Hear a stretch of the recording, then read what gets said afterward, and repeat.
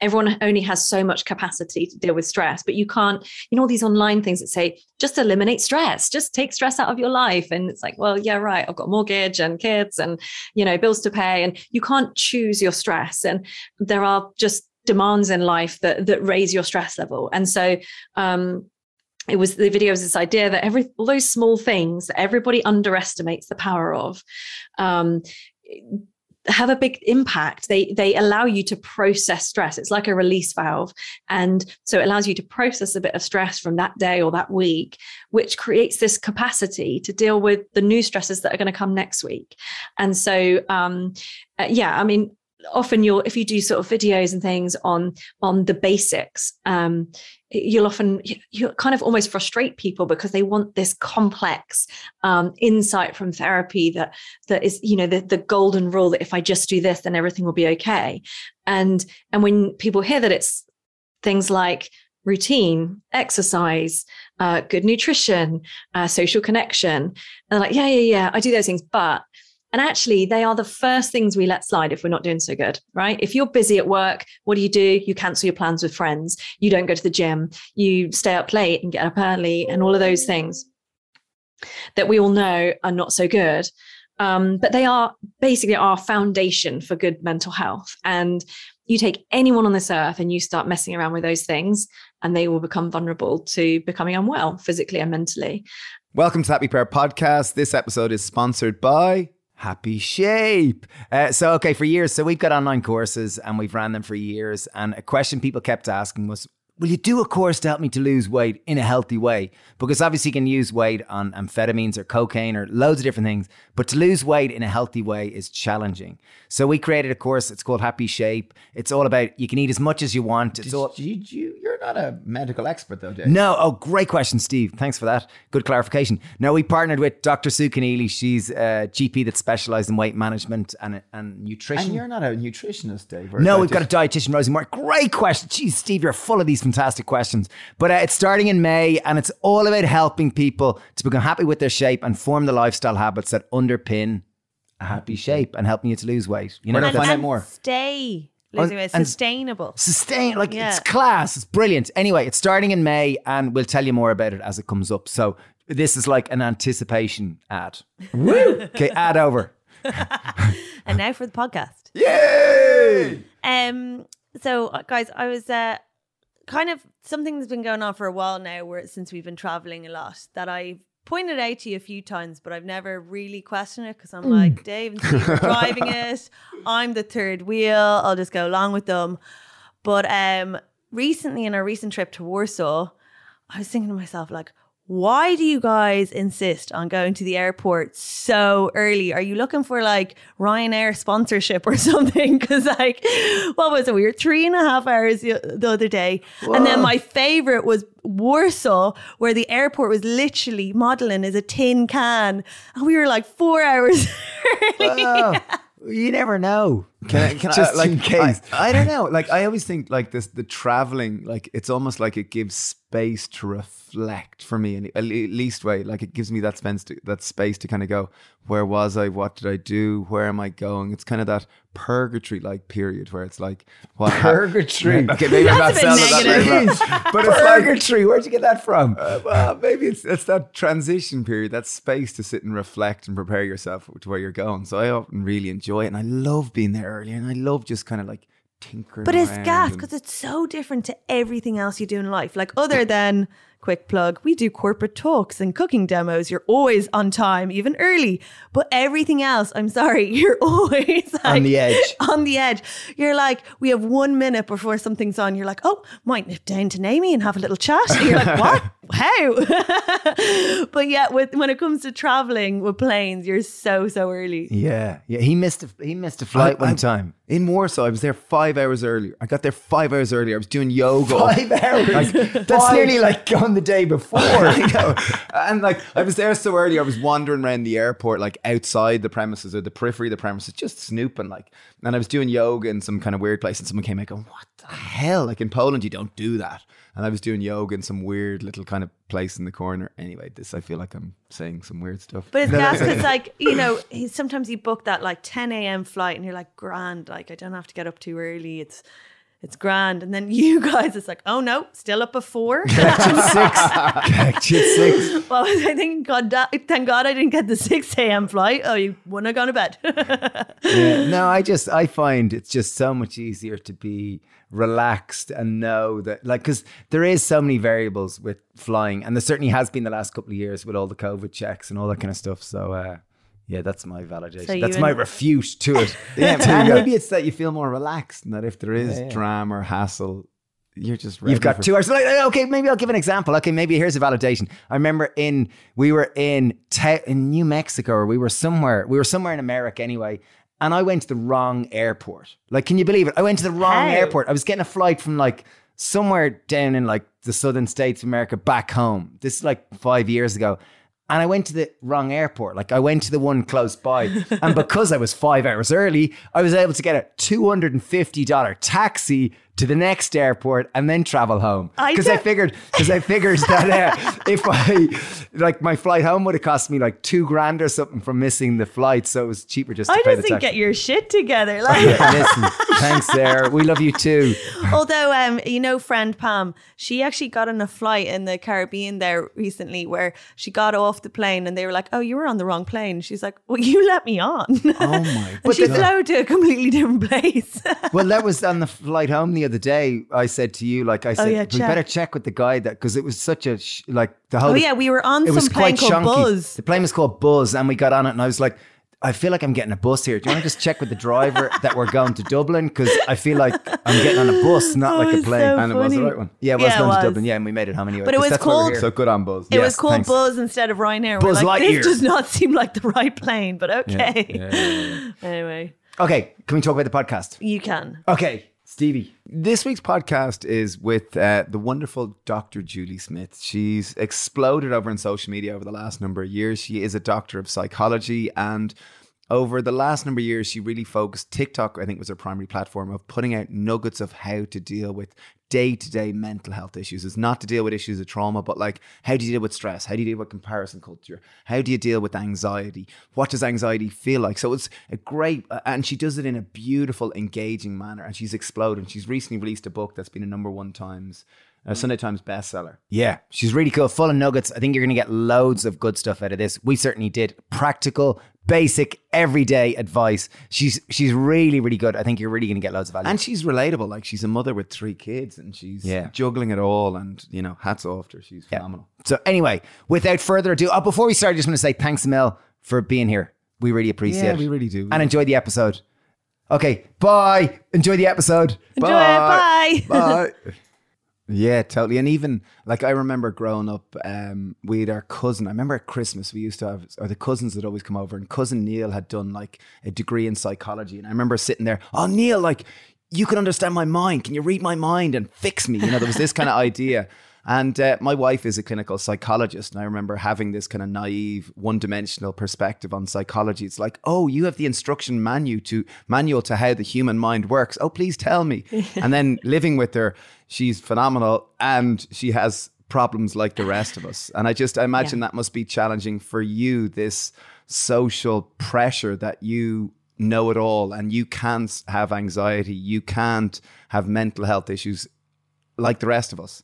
Yeah, absolutely. I think it's a misconception, isn't it, that that kind of understanding what helps means that you're immune to any normal human problems, and it's a bit like suggesting that just because you're a surgeon you'll never need surgery. Like, you're not immune to any of it. You're still a human being, but you've just got access to some tools that can really help, and that is a benefit and helps me get through difficult times. But certainly in the book, I've tried to really steer away from that idea of, I know these things, and when you know them, everything will be sorted and you won't have problems anymore. And I guess I've done that by kind of including things around things that I've faced personally and when I've got it wrong and the consequences of getting it wrong and how I might do things differently now. And I think because, when you're on social media, there is that real, people put their best foot forward because it's a vulnerable place to be if you're, putting yourself out there. And so it's understandable that people do that. But then I think the result of that is everyone's looking at everybody's best snapshot and thinking that's a realistic perspective on their life, and then comparing their own, messy bedroom to someone else's ideal and thinking, oh, what am I getting wrong? And it's not a level playing field, is it? No, yeah, totally. No. It's hard. Never really is.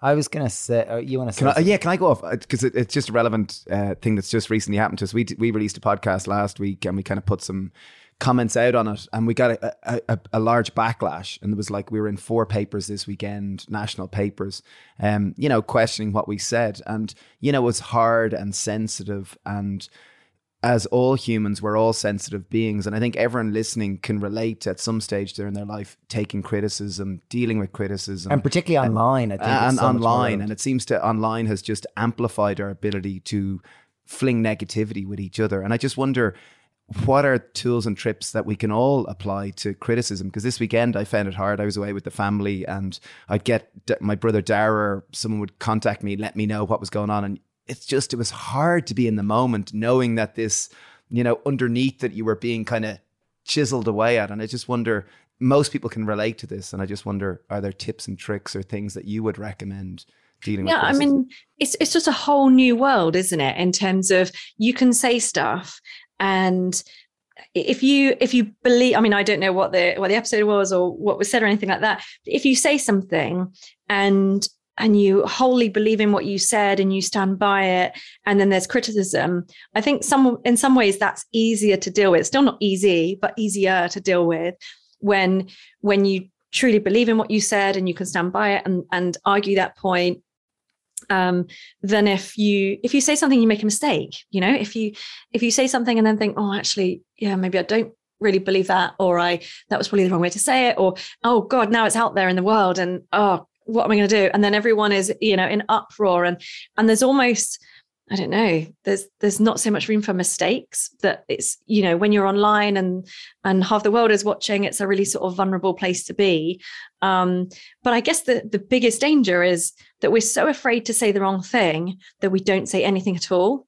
So, I think my journey doing all of this for the last couple of years has really given me a newfound respect for anyone who is brave enough to kind of stand up and talk about things that they believe in, or things that they might think are helpful to other people, and say that, big and loud, because it's not easy and it's not safe to do that. And it's not easy to then come up against a wall of, I don't know, criticism or negativity or whatever might come.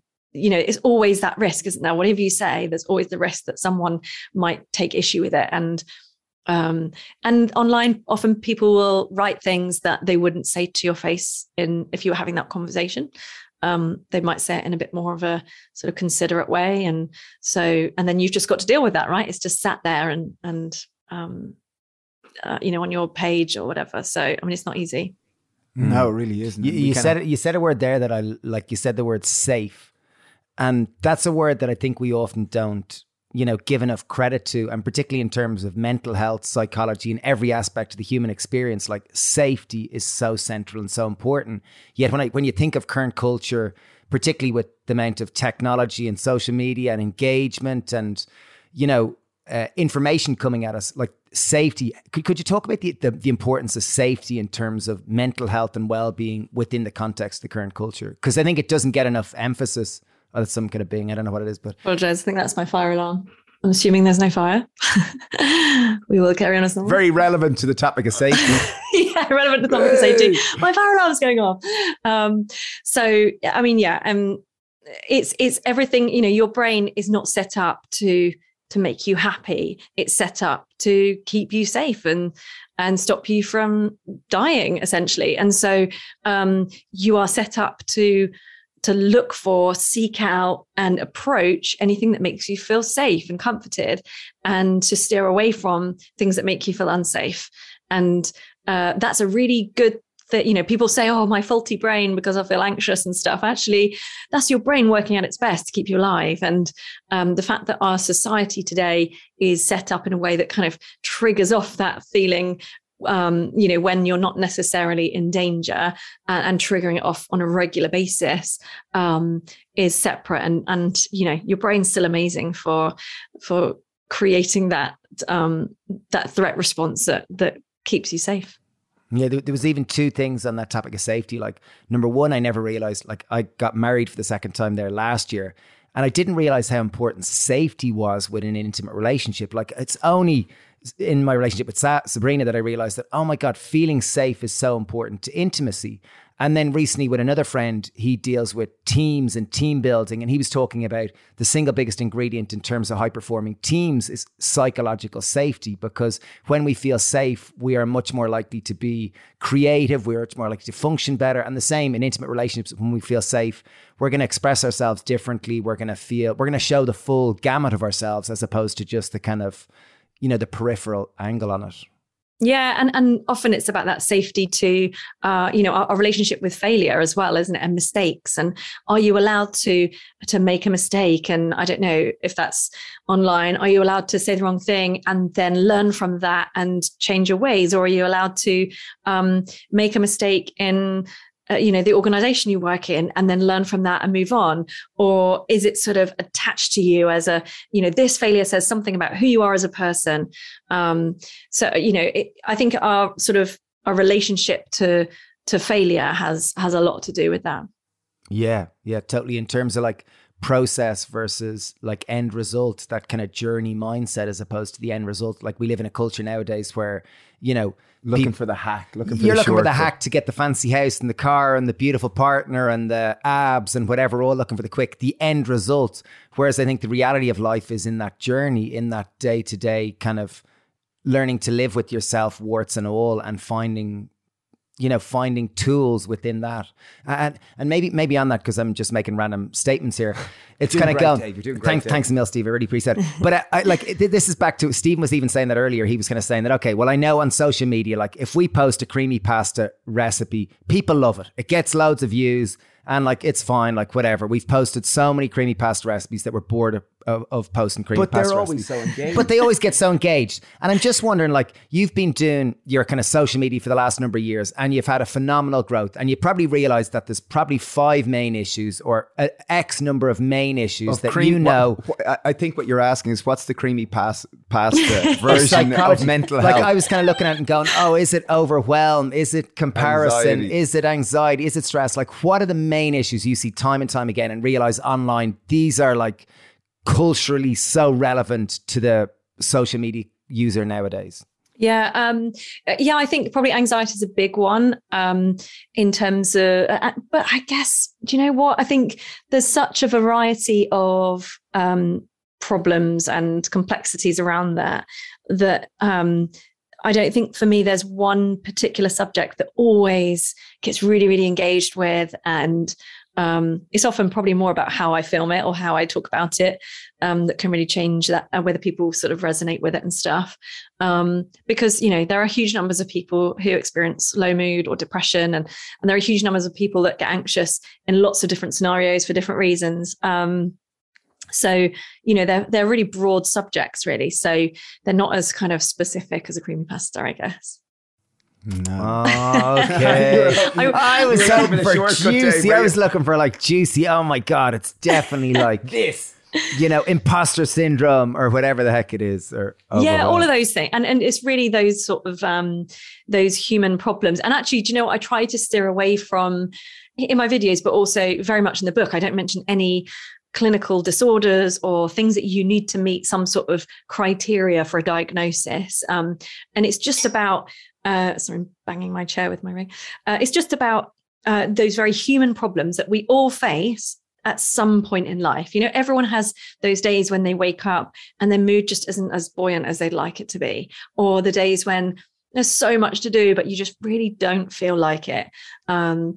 Or the days when, you're just really stressed and overwhelmed because there's so much to do, or there's so much on your plate. And, all of those kind of really normal issues that can sort of fluctuate throughout our lives. And there are these kind of tools that are taught in therapy to people who either have a diagnosis of something or they don't, and they're really helpful. But I didn't see why those tools should need to be kept a secret in the therapy room, and why we couldn't all sort of benefit from them, because I benefit from them, and I see the people that I've worked with have benefited from them. And that's where the title came from as well, because all these people were saying to me, why has nobody told me this before? This is not difficult. It's simple stuff. But when I take it seriously and I put it into my life every day, it's making this huge difference. Like I'm raring to go now. Thanks very much. It would sort of do me out of a job, because these people were finding it so helpful and as a way to manage their own mental health day to day. Amazing. And what are, like, even back to, like, so you've read them, you've studied psychology and you've been deep in it for years, within the NHS, within your experience, on social media and everything. And I'm going, like, what are things like, I saw you did a really good video where you put like a bucket of water on the table, and then you said, okay, like life, there's so much kind of stuff comes at us and kind of ruins our day. And you the analogy of the bucket filling up with water, and some days it can be a little trickle and some days it can be like a really high trickle. And then you showed when you did, like when you exercise, it puts a hole in and the water can come out. And when you go to bed early, there's another one. And I just wonder, like, what are things within your own life as someone that, like, you're a mother, you're a, you've got a husband, you've got a career, you've written an incredible book, you do social media, you juggle loads of different things, you look great, like, and I'm going, how do you juggle all this? And what are things that you do on a daily basis that help reduce the stress in your day? Yeah, so that video was, we always call it the stress bucket, because it's this idea that everyone only has so much capacity to deal with stress, but you can't, all these online things that say, just eliminate stress, just take stress out of your life. And it's like, well, yeah, right, I've got a mortgage and kids and, bills to pay, and you can't choose your stress. And there are just demands in life that raise your stress level. And so, the video was this idea that all those small things that everybody underestimates the power of have a big impact. They allow you to process stress. It's like a release valve. And so it allows you to process a bit of stress from that day or that week, which creates this capacity to deal with the new stresses that are going to come next week. And so, often if you do sort of videos and things on the basics, you kind of almost frustrate people, because they want this complex insight from therapy that is, the golden rule that if I just do this, then everything will be okay. And when people hear that it's things like routine, exercise, good nutrition, social connection, they're like, yeah, I do those things, and actually, they are the first things we let slide if we're not doing so good, right? If you're busy at work, what do? You cancel your plans with friends. You don't go to the gym. You stay up late and get up early, and all of those things that we all know are not so good. But they are basically our foundation for good mental health. And you take anyone on this earth and you start messing around with those things, and they will become vulnerable to becoming unwell physically and mentally.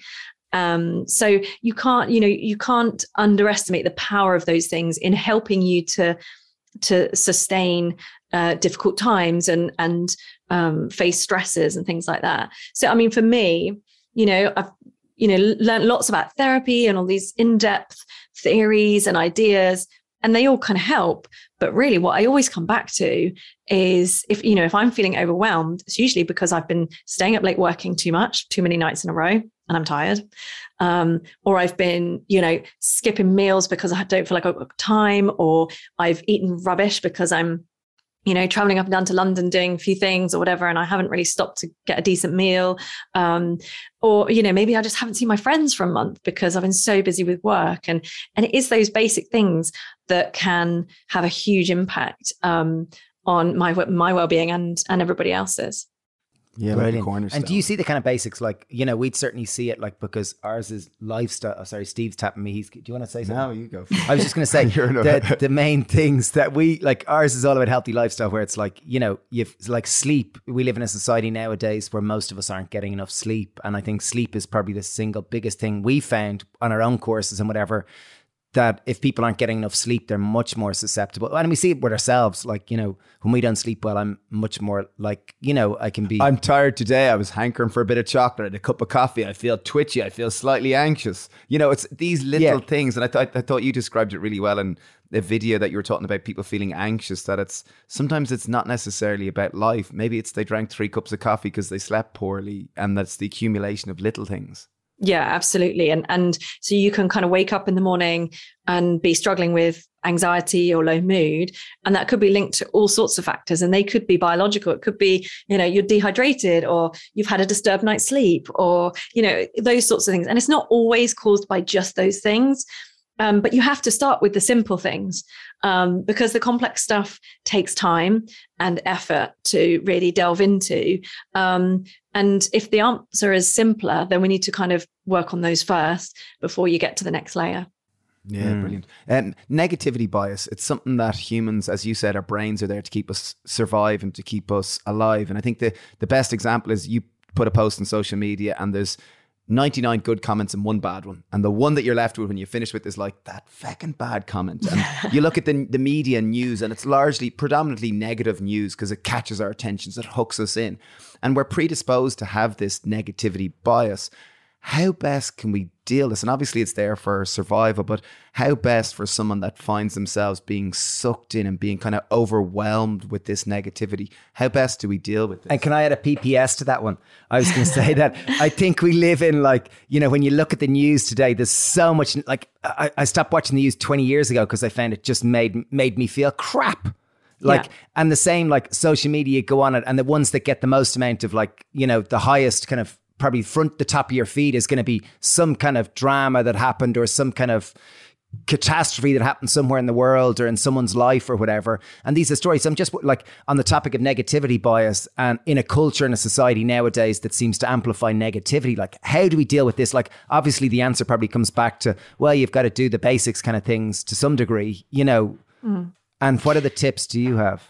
Yeah, I think we have to kind of build our awareness of our own biases. So the power of any thought is in how much you buy into it.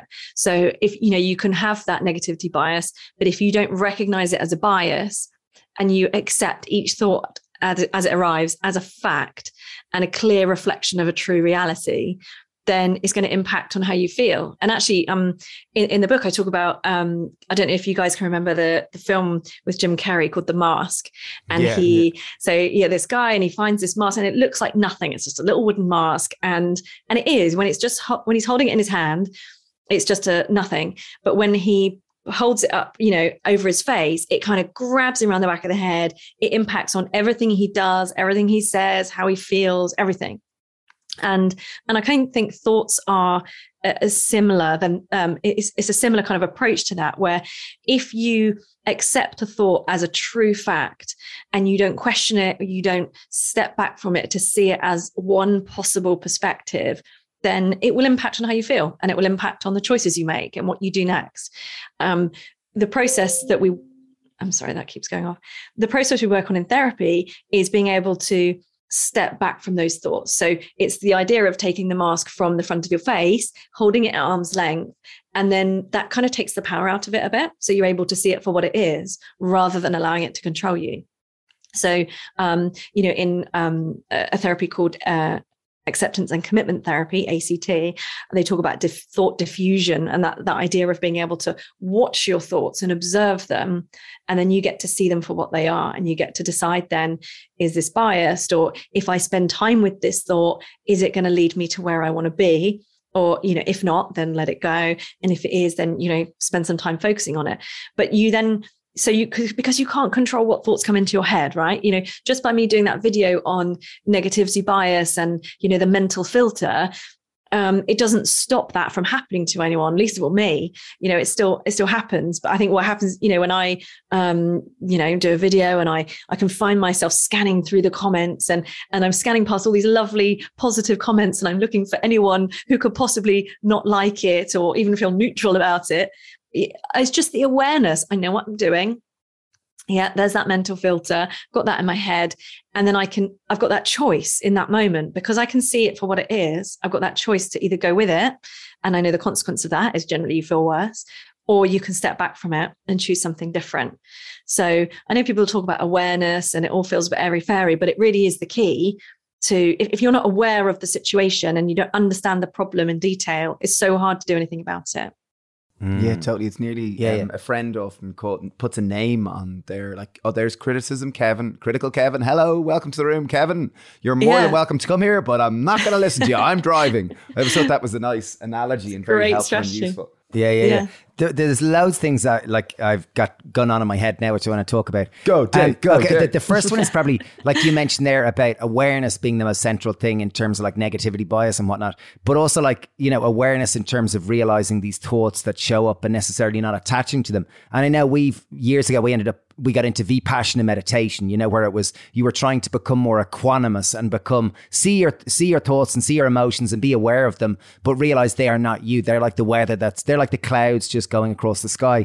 And I just wonder, what's your experience with meditation and mindfulness? And do you find it as a practice that you recommend or that you practice yourself, or that you kind of go, hey, maybe it's for you, maybe it's not, or...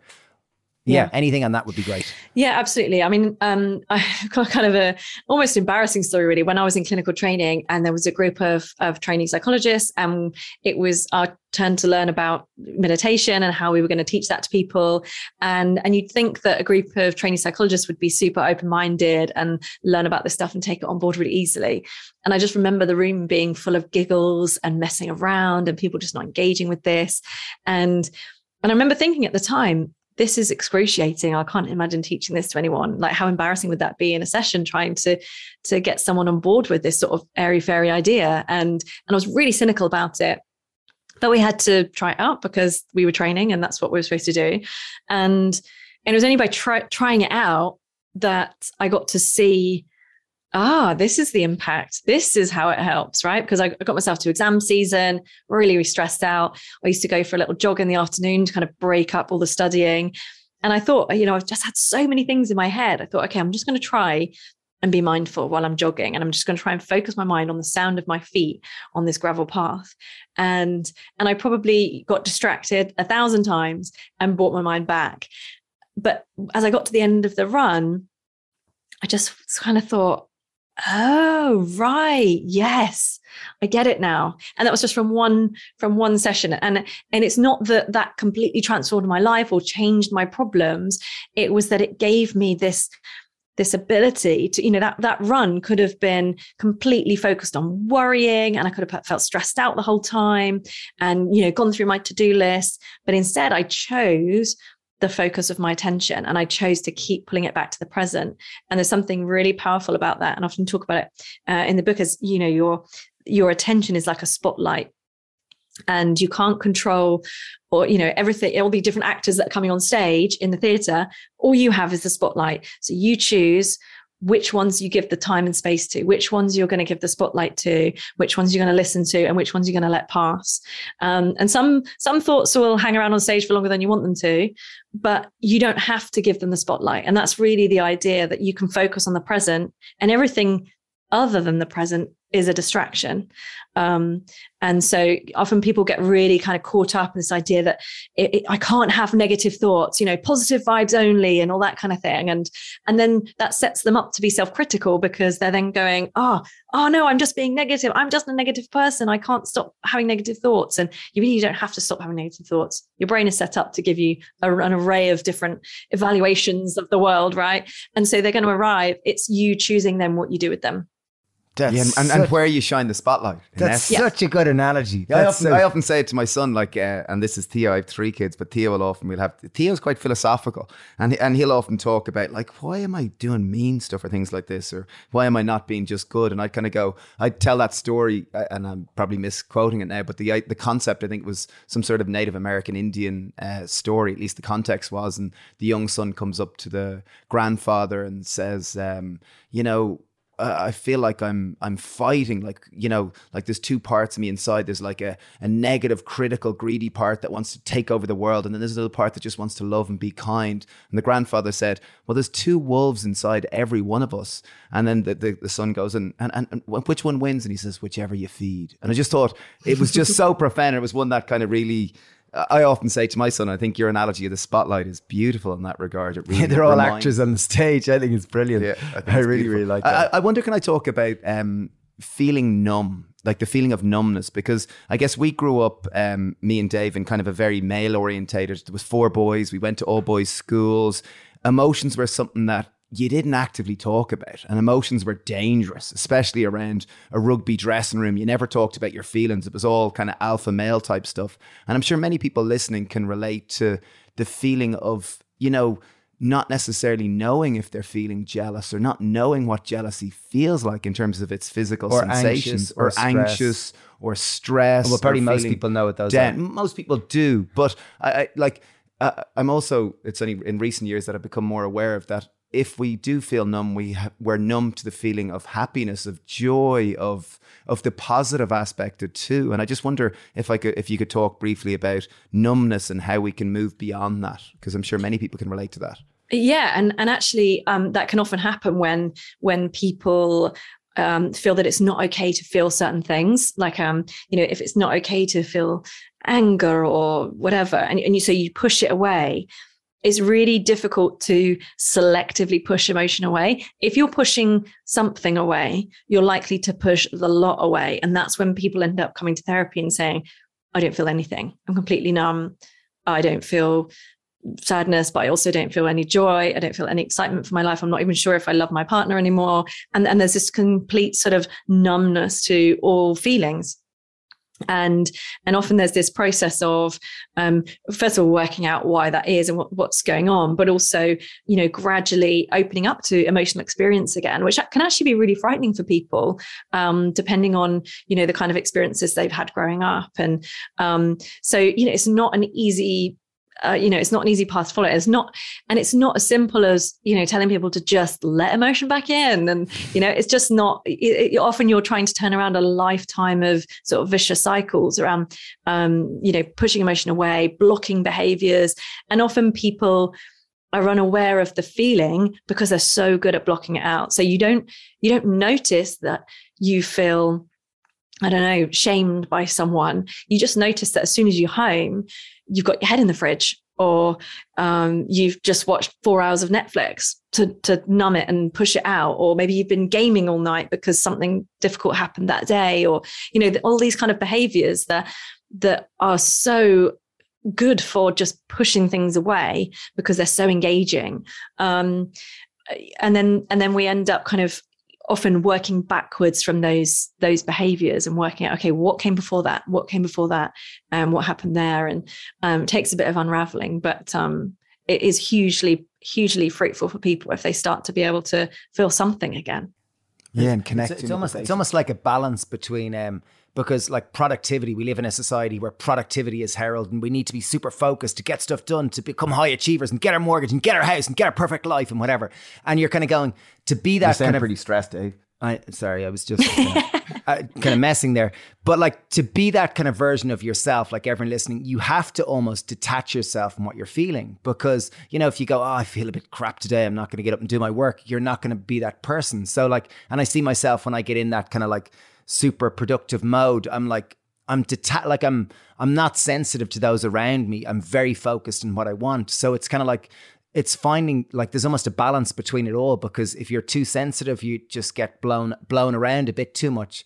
So it's kind of almost like needing both assets of it. Like, yeah, it's so true, isn't it? It's all about sort of balance and because even sort of busyness and things like that can be a blocking behavior in itself, right? And can lead to that sort of disconnection and the numbness and stuff like that.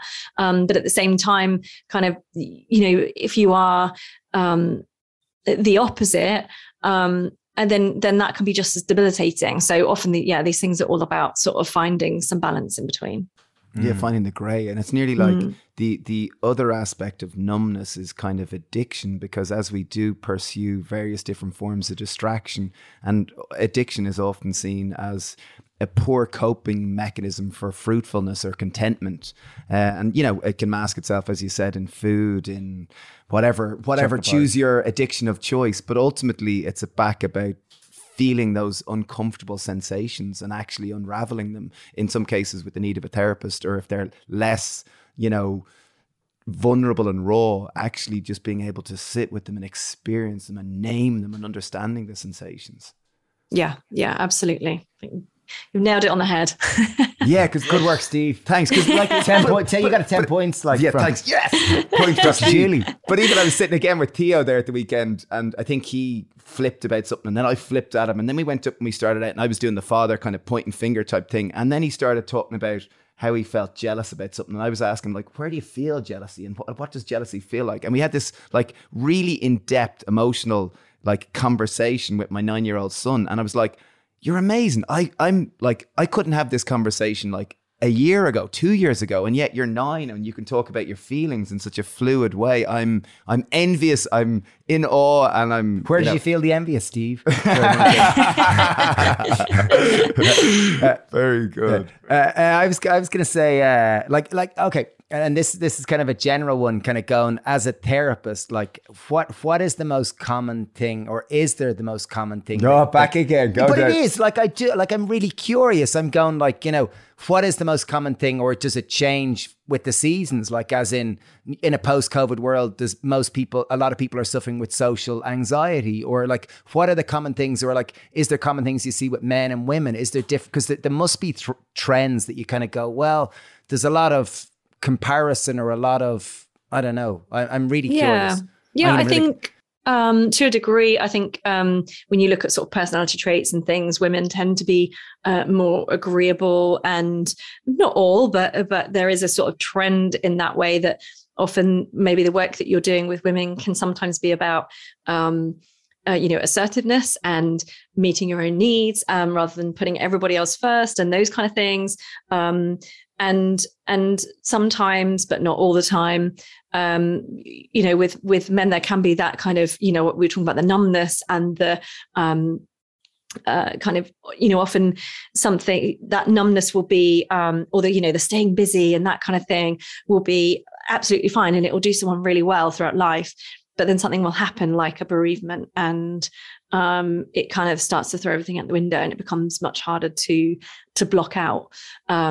And so, yeah, you can have those differences, I guess, between gender, but you can also have, the opposites. And so there's not like a set rule where everybody fits down one side and men fit down the other, or, so yeah, I guess there are those sorts of differences. Is that the kind of thing you were looking for? Kind of. But no, I've got a better way of rephrasing now, thanks to Shawnee. And I was going to say, like, what's the most, so there's so many different gamuts of issues and things, but ultimately we're human beings with needs and desires and a gamut of emotions. And I'm wondering, like, what's the most universal kind of solution which you kind of prescribe, like, because across them all, as you said, there's baseline kind of foundational things, and what's the thing you kind of find yourself coming back to time and time again? Like, obviously your book covers a huge amount of these, but I'm just wondering, as a therapist in a day, in your practice, is it what it might be? Yeah, so we talked earlier about that kind of idea of awareness and being, if you're not willing to look at a problem with real honesty, you're actually asking yourself honest questions and then answering them, is tougher than people think, because and often people will avoid it because they know what the answer is and they don't want to hear it, or they don't want to have to act on that answer and stuff like that. So building awareness is actually not as easy or comfortable as you might think it would be.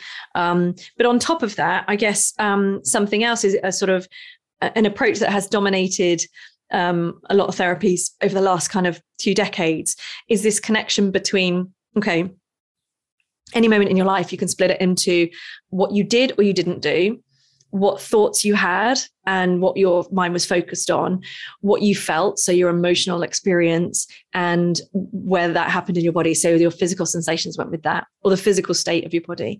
And the thing is that those things are like weaves in a basket. So you don't experience them as single entities, you experience the whole basket. But what you do in therapy is you start to tear them apart and you start to look at them individually and then how they influence each other. Because often people will come to therapy and they'll say, right, I want to feel different. There's some feelings here that I don't want to have, and there's some missing that I would like back. And you can't wake up in the morning and say, right, today I would like to feel love and joy. And then they just happen, right? There's no button for that. So on-demand emotions. Yeah, wouldn't that be great, right? I'd be out of a job, but there we go. So while we can't do that directly, we know that these are all weaves in a basket. So we know that your emotional experience is so heavily influenced by your thought processes, your body, and what you do or you don't do, that if you start to change those three and make adjustments, then your emotional experience has to change with it. And, you can kind of break that down and learn from the really tough days when things have gone wrong and you haven't felt like you wanted to feel, but you can also use the days when things went really well, and the days when you felt how you want to feel more of the time. What were you doing differently? What were you focused on? How did you treat people differently and all those kind of things? So it's that basic sort of cognitive model that really helps people to feel empowered, because you start to see, oh, right, I can have an influence on how I feel. I'm not at the mercy of it. I don't have to go to a doctor and get them to change how I feel. Actually, I can start to play around with this in my day-to-day life. And once people are in the process of doing that, then, change is possible. It's very empowering. And is there an element, I know you. No, I was just going to say it's very empowering what you're saying. It seems like there's an element of being like an inspector or whatever, or like, I know you're a big fan of journaling, and to kind of to keep a journal and kind of almost like doing the detective work and going, okay, well, Tuesday I felt fantastic. Like, what was going on in my head? Was I saying everything is awesome? Did I go for a run? Did I meditate? Did I meet friends? On Wednesday, geez, I had 2 cups of coffee and I was wired and I was super anxious and I was stressed, and almost like being that detective and kind of plotting it across a week and going, well, there's 2 days I felt great and 3 I felt crap. And what were the common themes here? Yeah. And I think you've got it right there, is looking at it as a detective. So you have to, and often what we're doing in therapy is ensuring that people don't look at things with sort of critical judgment, but with curiosity. So the tendency is, when you start to break things down and analyze them, that you just become really critical of yourself and you assume that those things mean something about who you are as a person and that you're somehow failing at life. That's not helpful. That's rumination, and that's going to make you feel worse. But when you start to sort of review things and evaluate things with the mind of a scientist or a detective, with that curiosity that says, I'm going to learn something here that's going to help me better myself or better my surroundings, then you're much more equipped to learn from it. If you get sort of judgmental of yourself, you're likely to feel shameful, and then no learning can happen when you're, so deep in shame that you can't move forward. Yeah, and I wonder about journaling, because it's something that lots of people might go, journaling, that's real airy-fairy, or that's real, I'm not into that type of thing. A gratitude journal, well, I got to do that next, and say me prayers, or this type of thing. But like, I've heard you talk about how helpful it can be. I wonder, are there kind of, for anyone listening and goes, okay, journaling sounds great, how do I do it? Is it I just sit down and like with a pen and paper and write, or are there kind of good practices to kind of start to bed in, or are there kind of ones to avoid? I wonder if we could talk briefly about journaling. And you know what? It's a great strategy for people who don't particularly like to talk either. I mean, I'm probably, you wouldn't believe it now, but I'm probably one of those people, when I was growing up, I didn't like to, I was very introverted. I didn't really like to kind of talk openly about things. And so if I felt sort of overly stressed about something, or, trying to work something out in my head, I would put it on paper and I would write things down, and found it helpful then. But that was pre knowing about all the research that's been done on it since, and the therapeutic value of expressive writing. And I wouldn't get caught up in how to do it right and exactly, the questions to ask yourself. I would just focus on writing what you notice, what you've observed, and just allowing that to flow uncensored. Because what that does is it's like the Jim Carrey thing, taking the mask off. You just get a little bit of a bird's eye view of it, and it takes some of the power out of it. It doesn't make all your problems go away. It gives you this new perspective. It's like a map. Oh, right. Okay. I can see what's going on here. And that can be hugely powerful, especially for those people who, don't get that benefit from, say, confiding in friends or family or something like that, the non-talkers. I love that. That's very practical and accessible. But it's also very this The Artist Way. For anyone who's a creative, The Artist Way is a program lots of people follow, which is pretty much journaling. It's like you write 6 pages of journal every morning and just dump it out, and then kind of within that there'll be a few little nuggets. I know there's more to it than that, but that's according to a friend anyway. Can I go? Yeah. Okay, I have a random thought that just flew by my head. We know we're coming to the end now. And I just wonder, can you relate to it? Like, say, I often question the brain's function is to keep us alive. And in modern day scientific society, we really focus in on logic. And I look at my children who are very present and very in the moment and very fluid with their emotions, and sometimes too fluid, as you can well relate to. But say we do lots of work we work with a gastroenterologist, and we talk about how the gut is a second brain. And I just wonder, like, modern day society, we seem to really get caught up in our cerebrum, really in our mind, and we experience life in our mind. And the more I meditate, and I'm not in any way really good at this, but I find I separate from my thoughts more and I connect more into my gut and my intuition. I just wonder, in modern society, do you reckon we possibly have too much emphasis on our mental cerebrum as opposed to connecting in with our gut and our intuition and our body? Oh, yeah. I mean, it's a good question, isn't it? And while I don't want to kind of generalize for everyone, because actually, mindfulness has made a huge rise in Western culture, and lots of people are interested in it and trying it out. So I guess there is that. But yeah, certainly the way that our kind of society is set up encourages us to not sit still at any point and just focus on being. It's all do more, be more, earn more, buy more, kind of just the kind of buzz, when you kind of, I don't know, when you go to a city or something, this is a buzz, everyone's busy, everyone's got to be somewhere 5 minutes ago. And I guess that kind of thing is not, is almost the kind of the opposite to what a mindfulness meditation is trying to teach you about, which is being present and being aware and being mindful. And when we're all so busy, it sort of pushes us away from that. Yeah, totally agree. Nice one. Well, this has been great, Julie. Yeah, really you're wonderful. And I look forward to. I'm being honest. I haven't read your book, but I hear it's phenomenal. I've heard. Why has nobody told me this before? I heard it's brilliant. I love the format that you've laid it out, where it's questions and kind of really you don't have to consume the full book. I think is really accessible, and I take my hat off to you. Oh, thank you. Yeah, I mean, who reads a book cover to cover these days, right? I don't, and I like to kind of be able to go to a book and think, okay, what is the answer I'm looking? What is the problem that I want solved with this? Picking this book up right now. I want to be able to go to that section, get the information that I want, and then put it back down again. So I really wanted to kind of structure it like that, so that people can dip in and say, right, I'm dealing with stress. What would a psychologist say about that? Or I'm dealing with bereavement. What would a psychologist say about that? And so you can kind of dip in and get the information you need there and then. Brilliant. Well, it's a great chat. Thank you. And like anyone listening, YouTube, you've got tons of really valuable content. TikTok, that's where you've got a heap of stuff. Instagram, you've got you're all over it, really. And it's really accessible, useful nuggets for anyone listening. That's wonderful. Yeah, thanks so much. It's so nice to meet you guys, even virtually.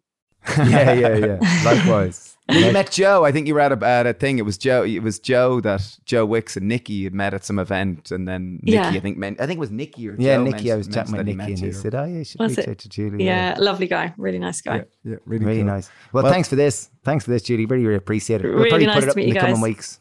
Excellent. Thanks so much. I love that. Thought it was brilliant, really accessible, really relatable, and so many great nuggets. I think she's wonderful. Yeah, hope you got loads out of that. Yeah, I found it really brilliant. Her book sounds cool, and she's got really lovely nuggets on social media, so do follow them there on Instagram. They're like great reminders, the way that you could be having a stressful day and you see it and you go, oh yeah, that's yes, really good. So I hope you enjoyed that, and thanks for your attention and making it this far in our podcast. We're most grateful. We've got loads of other episodes, so do check them out if you enjoyed this. And big shout out to you. And if you'd like to support our channel, our new book is available to pre-order. The Veg Box, link down below. Thanks a million. Bye. Bye.